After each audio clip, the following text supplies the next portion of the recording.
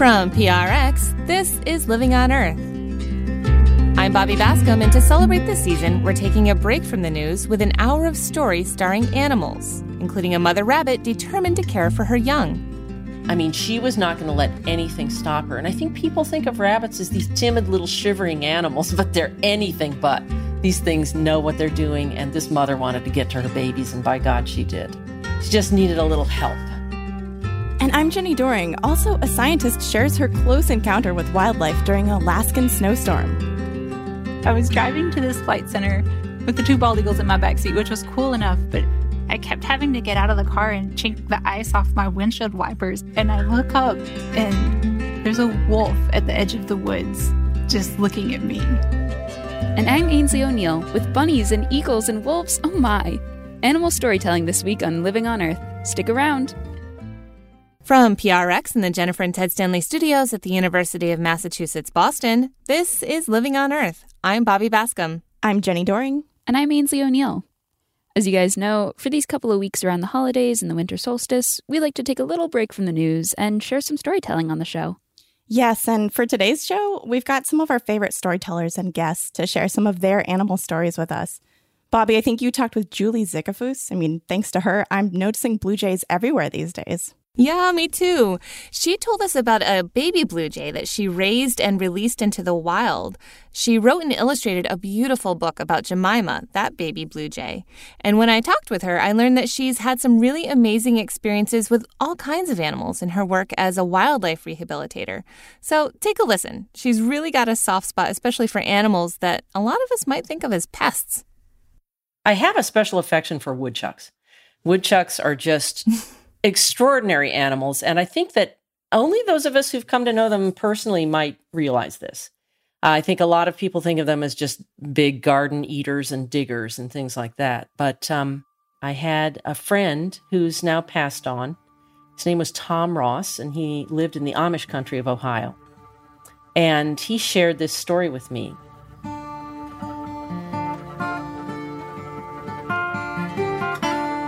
In the early 1970s, Tom had an office. He was an architect. And it was in a home that was completely surrounded by commercial development, strip malls and stores and that kind of thing. And a woodchuck somehow hung on and lived in the hedge in the front of the building and had a burrow down there. And it grazed out on the lawn. And one day, Tom received notice that the building was going to be demolished. And he knew that the woodchuck would be killed when the lot was bulldozed. So he was afraid what would become of it. So he moved his office. All the architects got their stuff out, and they were loading up their cars with all their stuff. And Tom had brought a wooden cage from home, and he was intending to live trap this woodchuck and then move it to safety. And he wrote me a letter about this. He said, "When we had finished loading the car, I walked around the front to try to spot the woodchuck's hole. Parting the yews planted around the foundation, I was shocked to see the woodchuck sitting there, looking up at me. He was not timid and didn't run. It was almost as if he'd been expecting me. As I stood transfixed, he came to the front of the bushes and stood up with his front paws on my leg like a dog. I reached down and scratched the top of his head, then slowly backed up and started to the back of the house to get the cage. At this, he followed me around the house, walked of his own volition straight into the cage, and I closed the gate. We then placed the cage in the car, drove out to the country where I keep my bees, and released him. The woodchuck set up housekeeping there, and I saw him frequently the rest of the summer." Wow, that's amazing. So the woodchuck knew? I mean, how did the woodchuck know what was going to happen and that this was somebody who could help him? Yeah, exactly. I think there is a mechanism by which the woodchuck knew. I think that he was seeing what was going on. He saw the people moving out, but he also saw the pictures in Tom's mind of the demolishing of the house. He sensed the concern. He received the message that something bad was about to happen to his home. And I think he did what made sense to him, which was to let the person help him. And so I understand that you have another story for us about people helping animals. Well, I do. And again, I'm going to talk about a garden pest, a cottontail rabbit, which is not something you want in your garden. No. But this one spring, I was rototilling my garden, and I noticed a little tiny tuft of rabbit fur next to a bale of straw. And I knew what that meant. I put my finger down through the straw and into the earth, and there was a little fur-lined bowl there, and there were some warm, slippery, sleek baby rabbits in there. The mother rabbit pulls fur out of her belly and makes a beautiful blanket that she pulls over the babies when she has to leave them. And so there they were. And I thought, oh my gosh, I've got to stop all operations in here right now. So I put the blanket back over them. And that night, there was supposed to be a violent thunderstorm. So I put a wheelbarrow upside down, elevated by a couple of bricks, so that the rabbit could crawl under it, but, nothing else could get to them. So sure enough, when I went to check them in the morning, they were warm and dry under there, and obviously the rabbit had crawled in the night to nurse them. That's what rabbits do. They nurse their babies all night, and then they leave them all day. So I went ahead and planted the peas and the lettuce, and I left the nest with the wheelbarrow over it alone, and I checked on the little rabbit kits every couple of days to make sure they were still all right. And one day I forgot, and I closed the garden door, and she had been just coming in and out of the open door of the fencing, and she had chewed a 5-inch hole in the mesh to get through to her baby, so nothing was going to stop her. Anyway, the babies made it fine. They left. Everything was great. And I was very, very glad that I discovered that nest and didn't rototill it up. So then I got to thinking about back to the mid-1970s when I was going to a lot of old-time music festivals. And there was this one called Brandywine in Pennsylvania, and it was a fabulous time. And what they would do was every summer they would mow this hay field, and that would be pressed into service as a parking lot. And then people also would cast their tents in the lot. So I had just gotten there, and I was walking toward the sound of the fiddles and the banjos, and I was all excited, and I had my big gypsy skirt on and my felt hat, and I saw a little tuft of rabbit fur in the hay. And I thought, oh boy. So I felt down through the hay that had been cut, and sure enough, there were these pink, naked baby rabbits there in a nest. And I looked to the left, and there was a tent, and to the right there was another tent, and then behind me were cars. It was overrun by people. So I thought, what do I do? This is a 4-day festival. I can't take the rabbits. I've got to make it so that the mother can get to them, but nobody will step on them or drive over them. So I found some wooden stakes and some twine and some paper, and I cordoned off the nest, and I made a sign that said, "Rabbit nest, please keep away."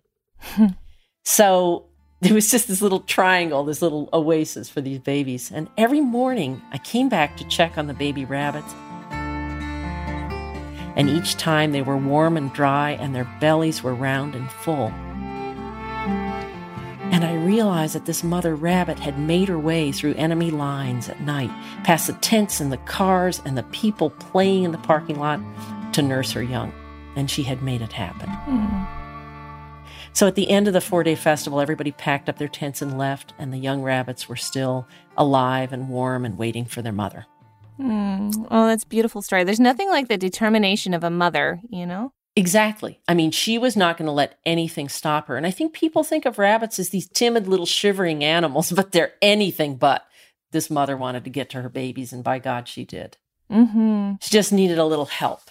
Yeah. And I understand you have one more story for us, also about rabbits. I do. And again, it's a wonderful story, but it's not mine. This is a friend of mine who, like Tom Ross, has also passed away. She was an incredible woman named Christine Carpenter. And she had wild rabbits come up to her and ask for help.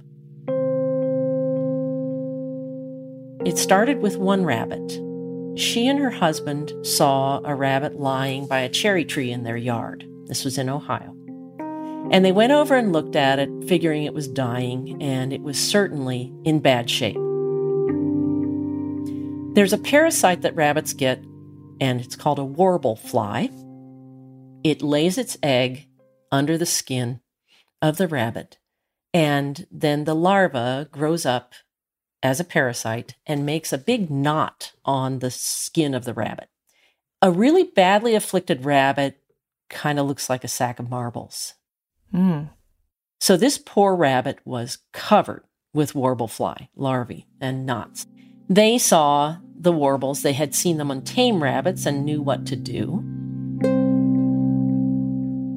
So they put on gloves and they got a needle-nose pliers and a scissors, and they removed all the warble larvae from this animal. It allowed them to do it. It didn't struggle. They brought it into the house, they gave it some water and some food, and they put it in the bathtub overnight, and they were pretty sure it would be dead in the morning. But in the morning, it was ricocheting around the bathtub. And they opened the bathroom door and the door to the outside, and the rabbit rocketed out into the yard and was clearly still fine, and one might presume grateful. So they thought, well, that was cool. But then what happened was 2 more rabbits presented themselves to Christine. They came up to her, and they too had bad warbles. And again, Christine and her husband gloved up and put on long sleeves and, held the rabbits, which struggled a little as a wild rabbit would, but they allowed themselves to be picked up, and they allowed the operation to be done, and they went out and prospered after that.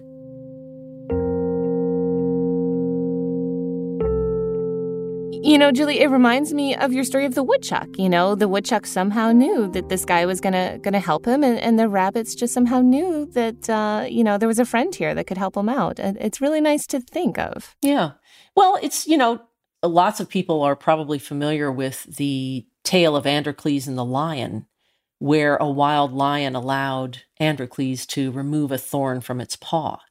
So clearly this is an old archetype. This is something that people have been doing with animals for many, many, many centuries. And I think it's something that we need to look for in everyday life and look for ways to stop and help animals. It's a different way to look at the natural world, and a beautiful way, really. Julie Zickafoose is a part-time wildlife rehabilitator, artist, and author of several books, including Saving Jemima, Life and Love with a Hardluck Jay. Julie, thank you so much for sharing all of these wonderful stories with us. Well, thank you, Bobby. It's such an honor to be on Living on Earth. Thank you so much.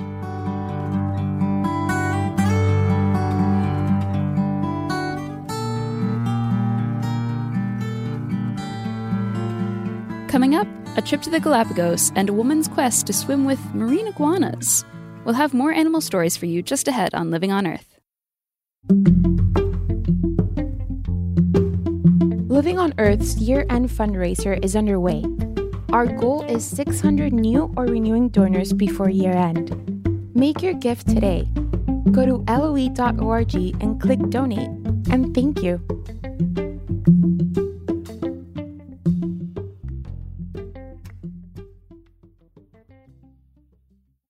It's Living on Earth. I'm Bobby Bascom. I'm Jenny Doring. And I'm Ainsley O'Neill. We continue our holiday special now with some more animal stories. Jenny, what do you have for us? Yeah, I talked with Tiara Curry. She's a senior scientist at the Center for Biological Diversity. And today she mostly has a desk job. She works towards getting legal protections for endangered species, plants, and animals. But she started by telling me about a close encounter that she had a while back while working with animals in Alaska. I want to go back to about a decade ago when I lived in Alaska. I was volunteering at a wildlife rehabilitation center that focused on birds. And because Alaska is such a wild place, we would get bald eagles in regularly. So I got to work with them pretty much on a daily basis. And just getting to know so many different bald eagles, I came to understand that they even looked different and they had different personalities. And it kind of changed the way that I think about wildlife, because it just made me realize that we think of wild animals as like all the ones in a group being the same, but they're all different. They have their lives and their personalities and, you know, their schedules. And so at the clinic, some of the bald eagles were very shy and they would like never interact with us. And some of them were really mad to be there and they just like wanted to attack us. And some of them were just very kind and cooperative. And one of the amazing experiences that I had at that clinic is after the birds were feeling better, they went out to a flight center to work up their strength and learn to fly again before they were released into the wild. And so one winter morning, it was my job to take 2 bald eagles in really large dog kennels out to this flight center.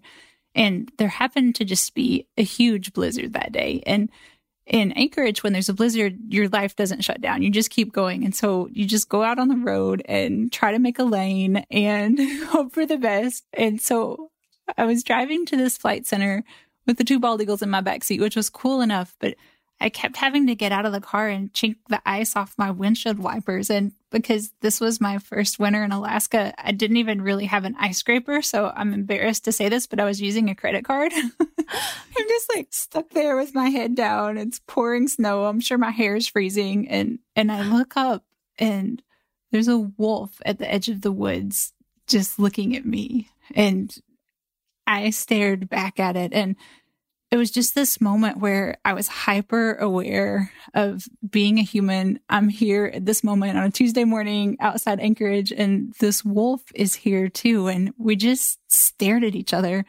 and shared this moment. And we were both dealing with the snow. It was having trouble walking. It kept post-holing and like having to push against the snow with its chest. And we were both surprised by the encounter. And then we both just went on about our schedules after that moment. But it's a moment that I'll just never forget. Was that the first time that you had seen a wolf? You know, I'd seen wolves in Denali on a tour bus with lots of other people. We saw like 12 wolves in one day at the very end of fall when all the animals are active and trying to put on weight for the winter. And I'd seen them at a distance in Yellowstone, but to just run into one in the course of the morning and have this moment with it, just me and the wolf in this terrible weather, it was amazing. So, Tiara, I'm sure your job at the Center for Biological Diversity has brought you some pretty neat wildlife encounter stories. Would you like to share some of those with us?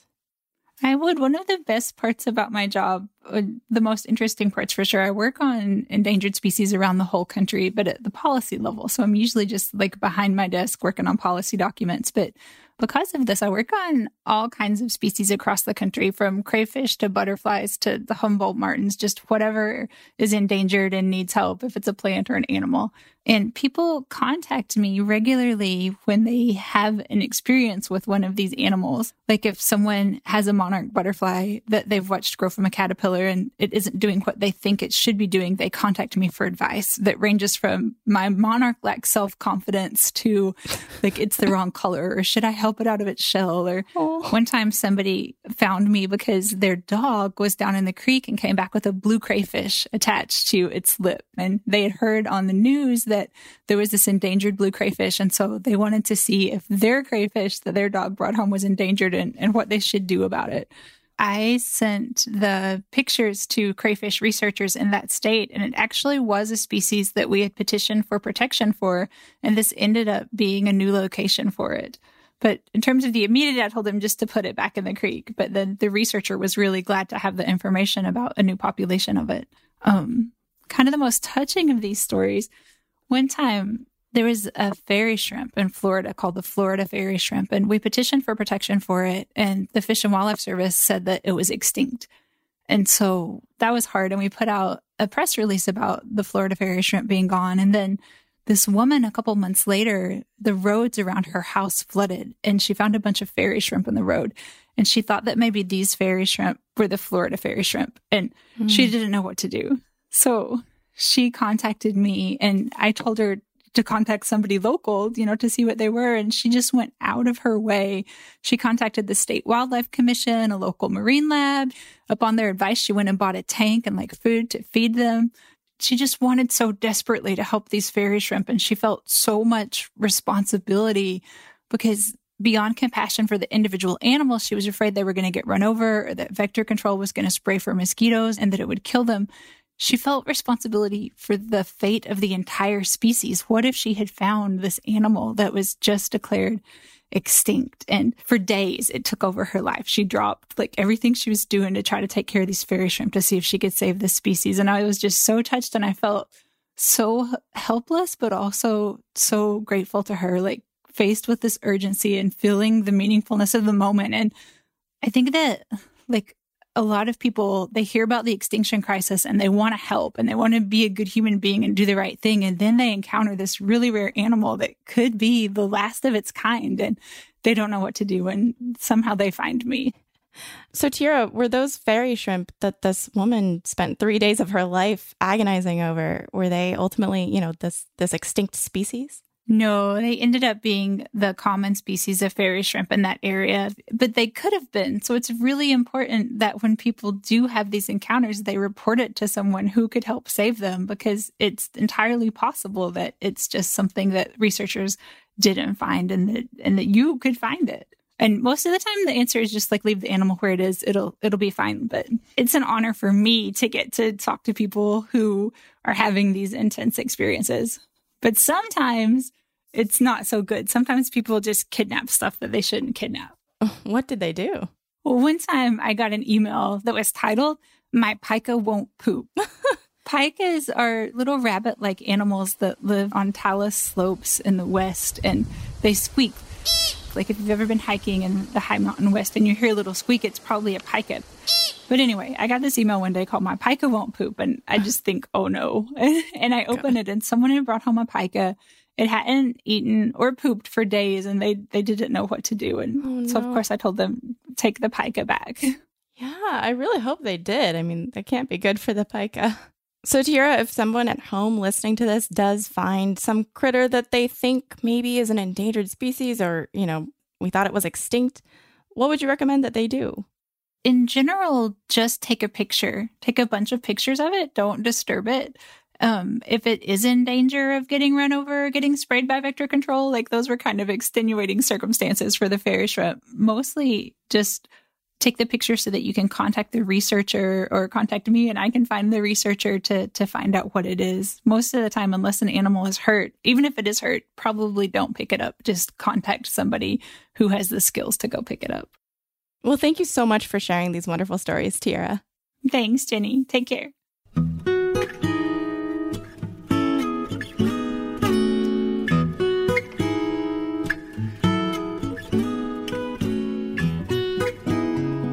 So Ainsley, I know from hearing your stories around the office that you actually lived in Ecuador for a while and you spent some time in the Galapagos around all those strange and wonderful animals. Yeah, it was definitely one of the coolest experiences of my life. Oh man, I'm so jealous. The Galapagos is really high on my list of places I'd love to visit.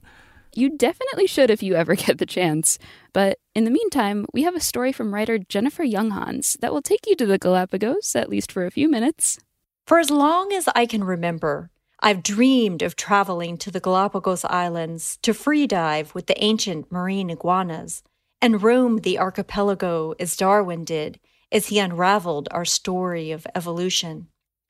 He found little value in the marine iguana, insulting their physical appearance, intelligence, and behavior. But I fell in love with them when I saw a photo in National Geographic of this wave of marine iguanas swimming underwater. I longed to be right there among them, these gentle giants that often look like statues on land, armored in scales with faces that resemble a gentler cousin of Tyrannosaurus rex, and snaggletooth spines that jut from head to tail, eyes that stare, and large claws at the end of hands that look strangely like our own. Then in 2017, I disembarked a small plane from Ecuador and stepped into the remote wilderness of my dreams. In July, the temperature is cooler, the seas are rougher, and the winds are stronger. But the life cycles of the natural world are vigorous and alive. Here, the animals are abundant and unafraid. In one startling panoramic view, blue-footed boobies dive like torpedoes into turquoise water. Sea lion pups with giant dark globes for eyes and sand all over their faces follow us as they wait for their mothers to return with food. And colossal numbers of my beloved marine iguanas bask in the sun to warm themselves, piled in tangles of arms and legs and salt-crusted faces. At night, when we anchor at sea, sea lions jump up to rest and sleep on the stern of our boat, and we wait for black-tipped sharks to appear just below the surface, likely looking to score an easy meal, accustomed to the bycatch fishing boats dump. I gasp when they appear. Several have come, and we peer overboard, the mystery of how big the next one will be, or how close it will come, or from which direction electrifies my senses. In their presence, Hollywood's characterization of these beings as man-eating predators crumbles, and I feel an undeniable resurrection of a connection once lost. Out here in the wilderness, under the celestial skies, in these moments of reverence, I am closer to the truth than I've ever been. I don't wonder about the future or question my existence. Somehow, out here, where the planet pulses according to its natural rhythms, it all makes sense.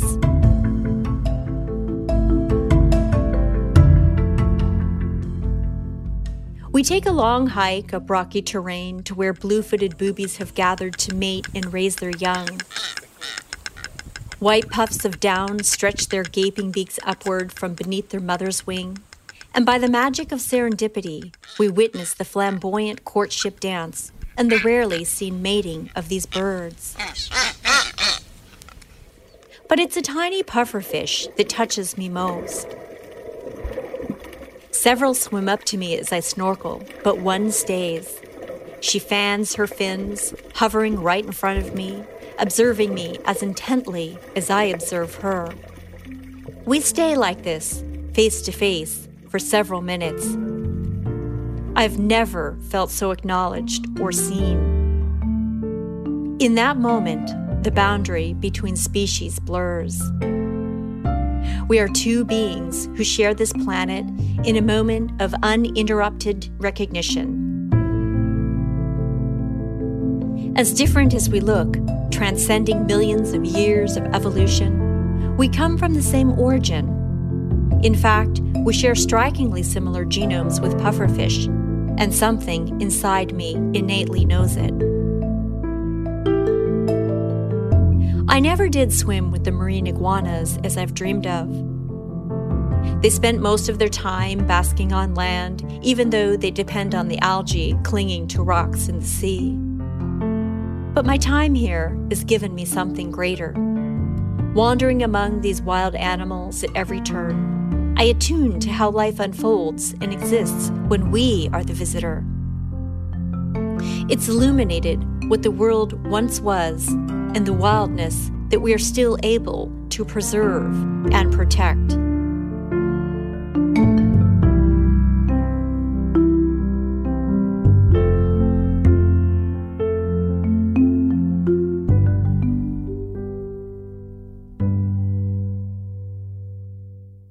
Well, first of all, thank you, Jennifer. I love to hear that.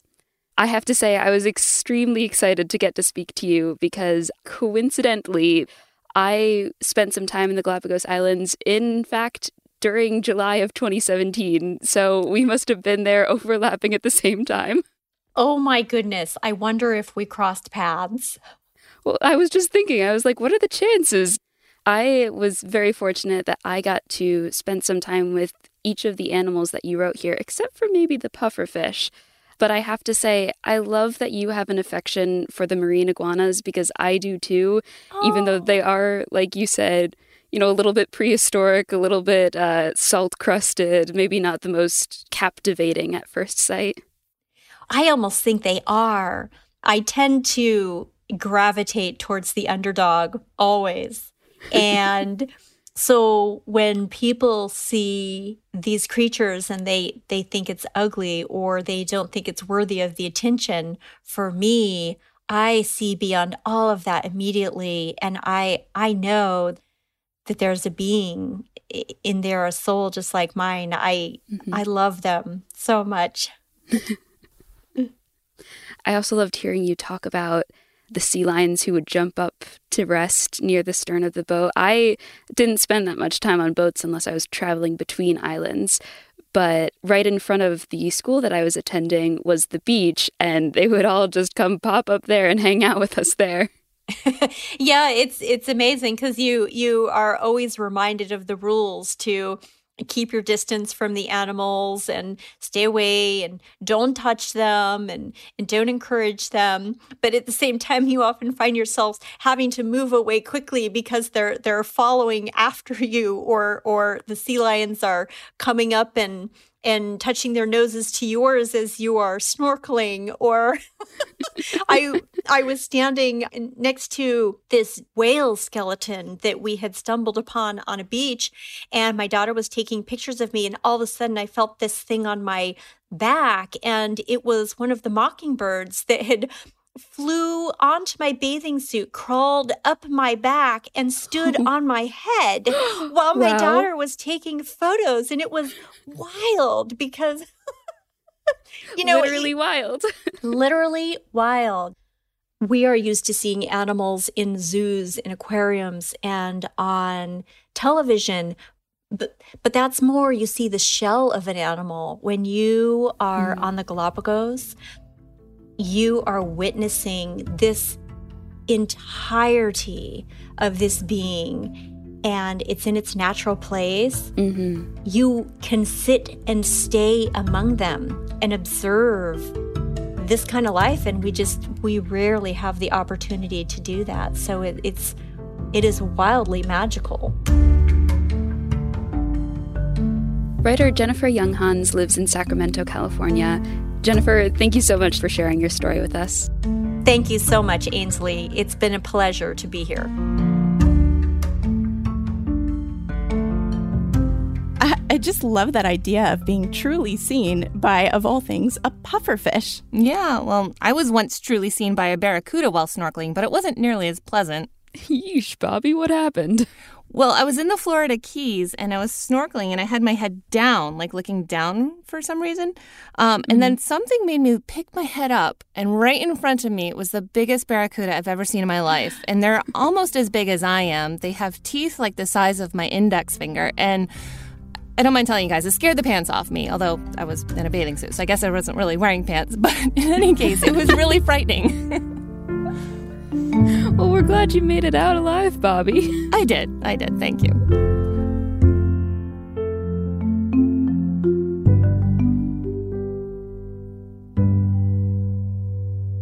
Coming up, we'll continue our animal storytelling special with Native American tales that inspire respect between humans and animals. That's just ahead here on Living on Earth. Support for Living on Earth comes from Sailors for the Sea and Oceana, helping boaters race clean, sail green, and protect the seas they love. More information at sailorsforthesea.org. We wanted to tell you about one of our sponsors, you. Support from our listeners is key to helping us continue providing detailed environmental news and analysis. Go to LOE.org and click Donate to learn more. And thank you.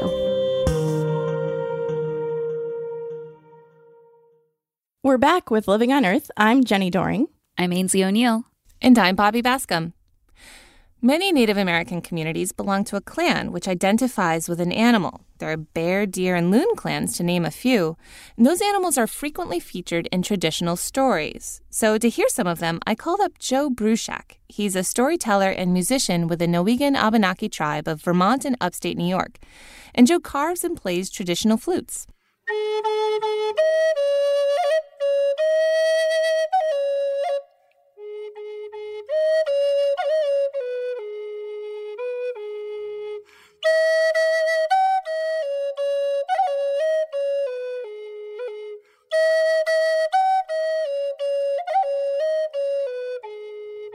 We say that the flute came to be when a woodpecker made holes in the hollow branch of a tree that was broken off at the end, and the wind blew over it and created that first flute music.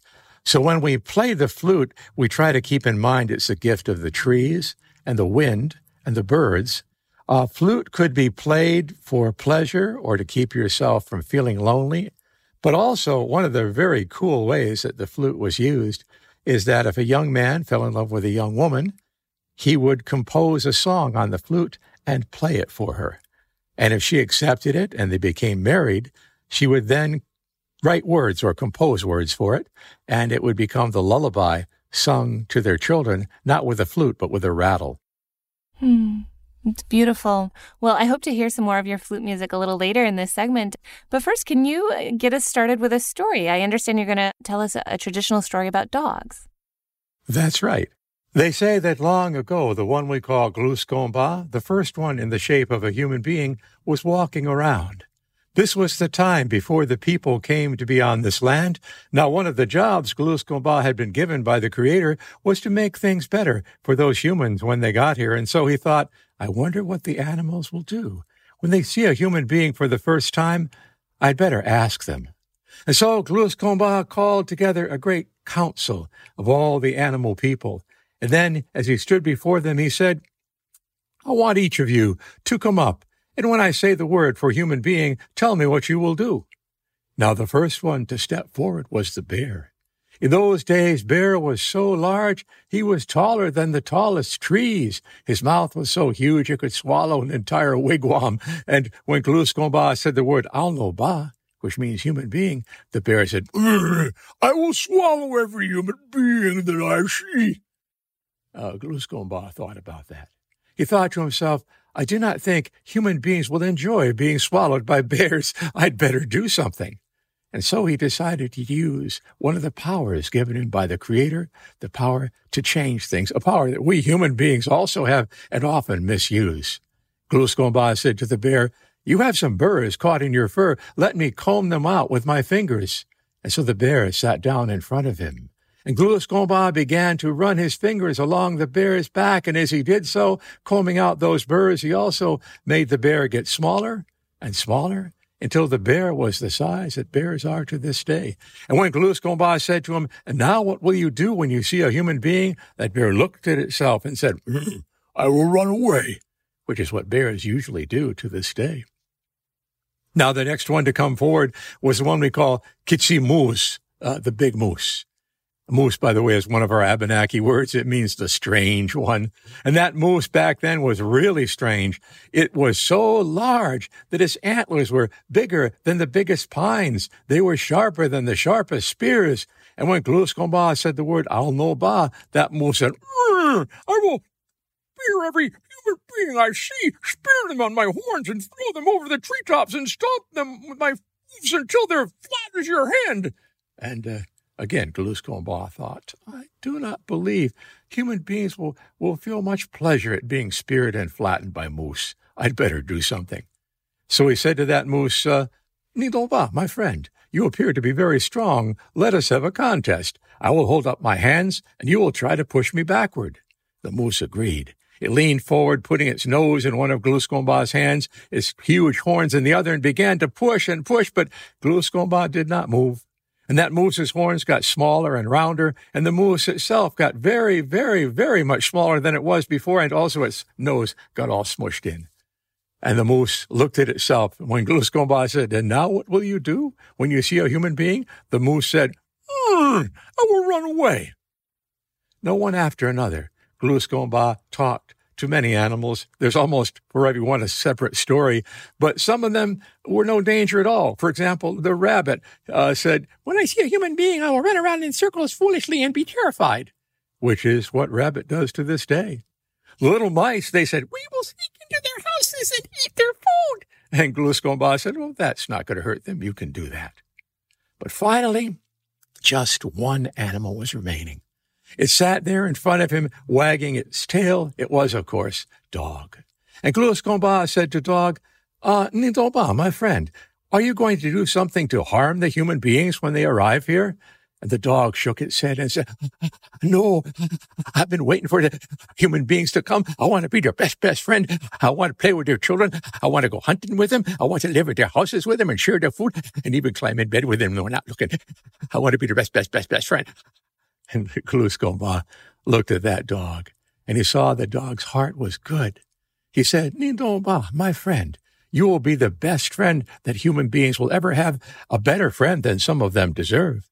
And so we will know you by this name, Alamos, the one who walks beside us. And so it is that to this day, it is the dog who walks beside us, our best friend. That's a lovely story. You know, I just love dogs. It always seems that they're better than we deserve in some sense. You know, all they want is some food, a little pat on the head, and they're always there to greet you and always happy with a wagging tail. I mean, what's not to love about a dog? Yeah, the dog is a very special being. And, you know, we say that we learn from every animal, that each one has something to teach us.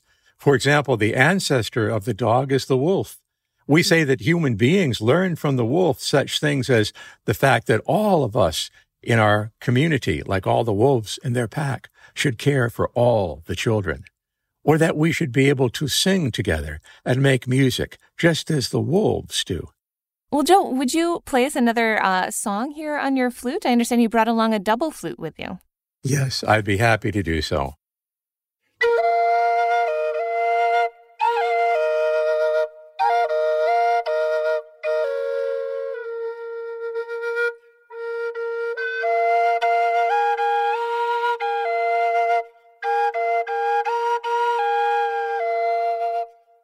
And Joe, do you have any other stories of animals helping people? That seems to be a theme here. Well, I think one of the good ones to tell is a story about the bears and a hunter who was not doing the right thing. And this is the version that would be closest to the Seneca version, as it was collected by Arthur Parker, who was an ethnologist of the early 20th century and himself of Seneca origin. The story is that there was a hunter who had to care for his nephew because the boy's parents had died. And that hunter grew tired of caring for his nephew and said, today I think I will get rid of this useless boy. So he called his nephew, my nephew, come with me. I'm going hunting and you can come along. Well, that little boy was so happy. His uncle had never taken him hunting before. He was thrilled, but as they walked out of the village, he noticed two strange things. The first was they were headed in the direction of the winterland, the north, and it was said that one should not hunt in that direction. The other strange thing was that the hunter did not bring along his dog that was always with him when he hunted. They walked deep towards the north in that forest until they came to a clearing. On the other side of that clearing was a hill, and there was a cave opening, a mouth of a cave in the base of that hill. The hunter said, crawl in there. There are animals. Chase them out to me. So he crawled into that cave deeper and deeper till he came to the end of it, and there were no animals there. He turned around, sorry that he was disappointing his uncle, and he saw that circle of light that was the mouth of the cave suddenly disappear, and all was dark. He crawled forward and discovered a big stone had been wedged into the mouth of the cave, trapping him there, and he realized then his uncle had wanted to get rid of him. He felt great sorrow then, not so much for himself as for his uncle, whose mind was obviously not right, for who in their right mind would do this to an innocent child?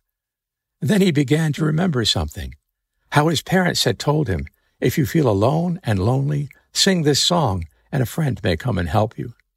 So he began to sing, Wayana, Wayana, Wayana, hey, Wayana, Wayana, Wayana, hey, Wayana, Wayana, Wayana, hey. And as he sang that song, he thought he could hear voices joining in from the other side of that stone.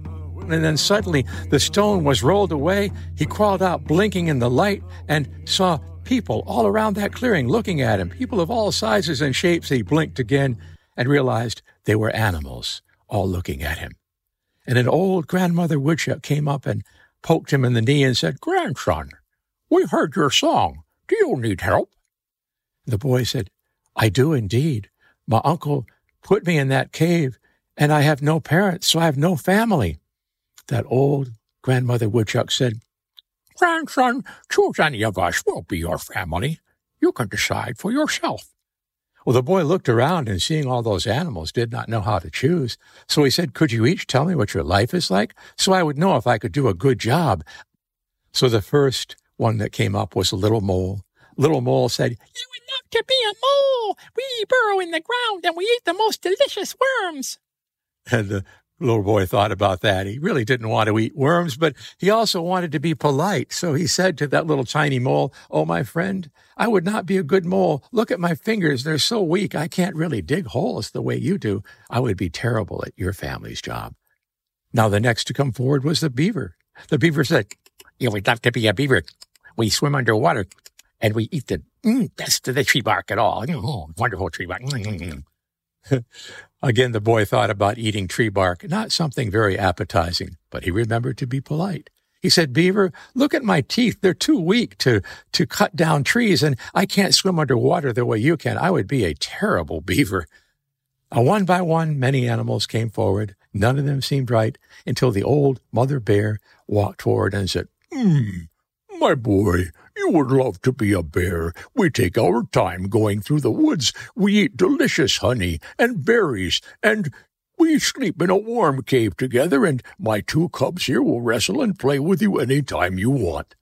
And the boy said, I'll be a bear. And indeed, he became a member of their family. He traveled with them everywhere, and life indeed was good being a bear. And he wrestled and played with his new brothers all the time. But every time they scratched him, hair grew on his body, till by the end of the summer, he looked like a bear himself. Now, as they went along and the autumn came, each day they heard different hunters, all of them not good enough to catch a bear, until the old mother bear said, oh, listen, it's 2 legs and 4 legs. This one is a good one. We must run. And they began to run, pursued by 2 legs and 4 legs. Behind them, they could hear the sound of woof, woof, woof, woof, woof, woof, woof, woof, getting closer and closer, until they came to a clearing where an old tree had fallen over, a hollow tree. The mother bear said, crawl in here, we may be safe. They crawled into that hollow log and waited. They heard the sound of woof, woof, woof, and then silence outside. And suddenly, smoke began to come into that log, and the boy remembered that that was how hunters would hunt for some animals. If an animal took shelter inside a hollow tree, a fire would be built, and smoke would be blown in to make that animal come out. And he also remembered he used to be a human being and could speak in human words. And so he called out, stop, stop. And the smoke stopped coming into the log.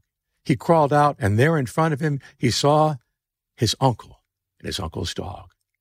His uncle took 1 step toward him and touched him, and all the hair fell off his body, and he looked like a human being again. And the uncle said, my nephew, is it you? I thought you were dead when I came back to free you from that cave, for I realized my mind had been twisted, and I'd done a wrong thing, and I came back, and the stone was rolled away, and there were animal footprints everywhere. I thought they'd eaten you. And the boy said, no, uncle, they did not eat me.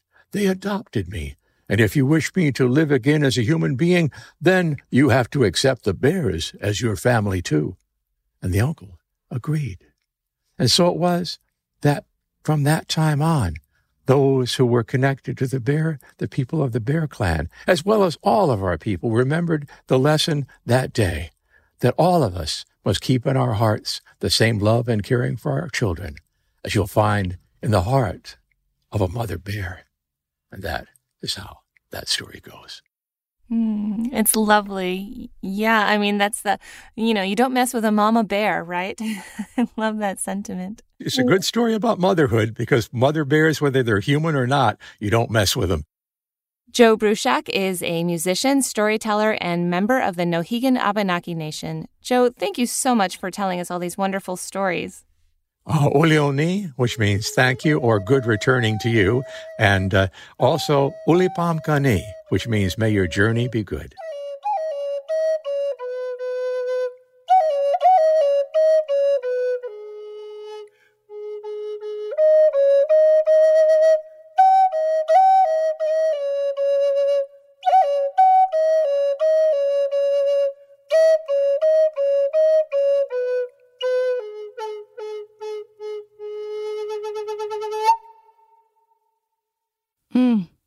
Well, I feel really inspired by all these stories, and I just want to look for more ways to connect with other species. I know, Jenny. What's nice is it's a good little positive feedback loop. The more you become aware of nature, the more you become attuned to it. Like when I had this class where I had to take note of every single animal encounter I had, suddenly I was noticing bird calls everywhere I went. Right, you just have to put in a little bit of effort to connect with nature, but once you do, what a rewarding experience it can be. I know. This really makes me want to spend some more time outside. Yeah, I really want to go to the Galapagos now. Ooh, take me with you. I know. Let's do a Living on Earth reporting trip to the Galapagos. Yeah. A good idea. But until then, let's look for connections with animals a little closer to home, like woodchucks, rabbits, and the dogs who walk beside us. Right. As we've learned in the last hour, those connections can bring just as much joy to our lives.